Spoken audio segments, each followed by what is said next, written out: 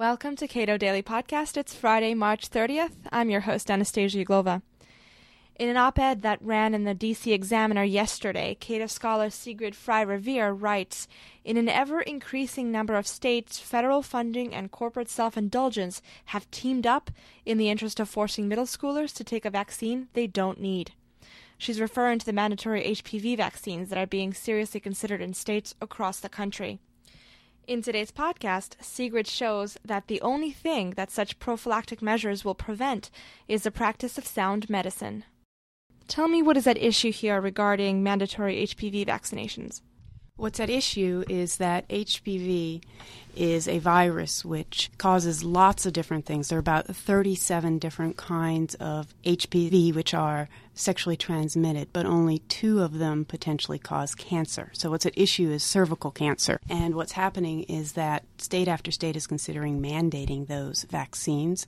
And it's really a bad idea, for one, because of how much it's going to cost. 2, there's been so much advance in cervical cancer research and treatment that there are really very, very few women that die of it anymore, and that a Pap test, which could also find lots of other things, would be really the answer to any potential cervical cancer cases. Well, before we get into costs and alternatives, why did this issue come up now? Why is Merck pushing this?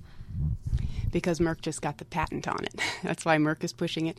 I don't know exactly how long they had this vaccine in the making, but cervical cancer 30 years ago was the #1 killer of women. It takes a long time to develop something like a vaccine. And so it's very possible that when they started working on this, it had huge potential for helping people. But in the meantime, we have discovered the Pap test. And with the Pap test, you can catch cancers early enough, or even you catch them in precancerous stage and treat it then, even before it becomes cancer. And cervical cancer is incredibly slow moving. On the average, it takes 20 years to develop. And most of the HPV viruses go away on their own. That's what's amazing, too. In adolescents, they go away on their own 90% of the time, even the precancerous ones. And in adult women, 75% of the time. So when you first see them, you watch and see if they turn precancerous, and if they do, you zap them. And instead, they want you to get this vaccine, which has only been tested on a few thousand women, let alone on children, only a few hundred children. And they want to push it because they want to make money, essentially. Maybe they're not necessary, but it still doesn't seem that a mandatory HPV vaccine would be a bad idea. What's the harm in preventive medicine? Well, that's exactly it. I don't think it is preventive medicine. What would be preventive medicine is the Pap test. And it's also very misleading, because if you get an HPV vaccine, which you don't know how long it lasts, for example, let's say like they're suggesting now, is they're suggesting to give it to 6th and 7th graders. They've only tested it for 5 years. What if it wears out after 5 years? The girls think they're protected. Then there are seniors in high school, so the protection is gone before most of them have even really had sex. And then the other issue there is, too, that the New England Journal of Medicine just came out actually a week and a half ago with an article that talks about the chickenpox vaccine. And my kids, 2 of my kids have had this vaccine. And what they've discovered is that after a certain amount of time, 5 years, 10 years, 15 years, they have a lot of breakthrough cases. And the kids that have breakthrough cases of chickenpox have it far more severely than if they'd had it when they were little. And so they don't know how long the vaccine lasts, and when the kids get it, they get a much worse case of it. So maybe what they're saying is maybe it's better not to vaccinate kids against chickenpox. And in addition, there's a whole nother, with the chickenpox vaccine, a whole nother thing they're finding, and that is shingles, which is horrible in adults, is a form of chickenpox. And that people who are exposed to chickenpox through children, they don't get it, but they also don't get shingles. So if you're exposed to it from children who have it, it sort of like rejuvenates your immunity. So the adults don't get shingles. And all this is relevant just because the HPV vaccine has not been tested for a long time. So we don't know what it's going to do 20 years down the line. And they're trying to make it mandatory. And so essentially what they're doing is, in order for Merck to make money and potentially save a few lives, which I agree, they're going to experiment on a whole section of the population. In New York, they're considering children between the ages of 11 and 17, boys and girls alike.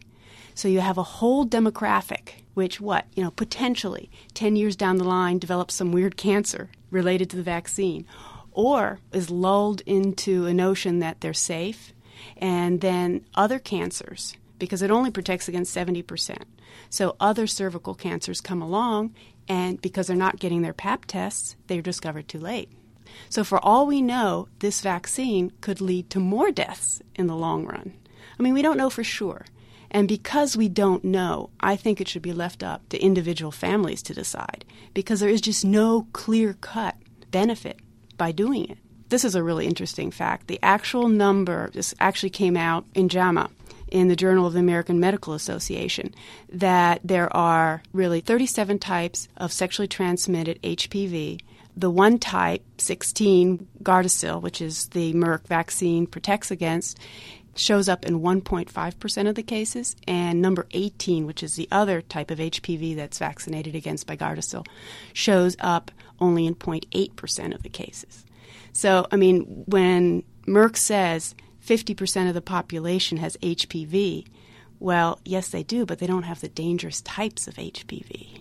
And even if they did have the dangerous type, they go away 90% of the time on their own. What kind of money is involved in this? How much money does Merck stand to gain, and what will this cost? Wow. It's a little hard to estimate how much it would cost overall. But, for example, in several states that are considering it, it would easily cost into the millions, 30 million, 40 million. It all depends on what part of their population they're vaccinating and how big a state it is. But we spend in this country about $2 billion a year in cervical cancer testing and treatment. If this vaccine became mandatory in even just half the states, we'd be spending 5 times that, and it'll all go into Merck's pocket. Are any of the state legislatures close to passing this kind of measure? Well, the legislature has passed it in 2 states, New Mexico and Virginia, and it's waiting the governor's signature. In Virginia, actually, Wednesday the 26th at midnight, the law will go into effect on its own if the governor doesn't sign it. In New Mexico, I'm not sure how long the governor still has to sign it.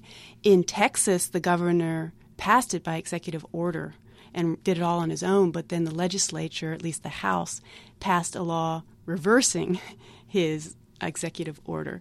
And he says that if the Senate follows suit, he's going to veto the law, and it's probably going to end up in court. About a third of the states are already quite a ways along in considering a law like this. Among them are New York, Florida, Missouri, Texas has it. I think that's all I can think of right now, but about a third of them are actually making it mandatory. Now, there's also a reason why they're making it mandatory, which is a little bit shady, I think, and that is the states, if they don't make it mandatory, they don't get federal funds for it. So in other words, by making it a mandatory childhood vaccine, they get federal funding for the vaccination program. While if they just launch an education campaign about cervical cancer or suggest that children get Pap tested once they're teenagers, they don't get any money for it. I mean, in every state, children have to prove that they've been to a doctor to have a physical before they enter school at various grades. And if for a young girl who's hit puberty, that included a gynecological exam, not that I'd really be for such a law, but if it did, that certainly would be a lot cheaper than requiring this vaccine, and you'd cover a lot more ground as far as what you'd be protecting the kids from. But they wouldn't get federal money for a program like that. The majority of support for the Cato Institute's work comes from individuals, and Cato depends solely on tax-deductible contributions to provide the public with a wealth of free resources, including this podcast.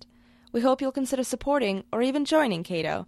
For information, please go to www.cato.org.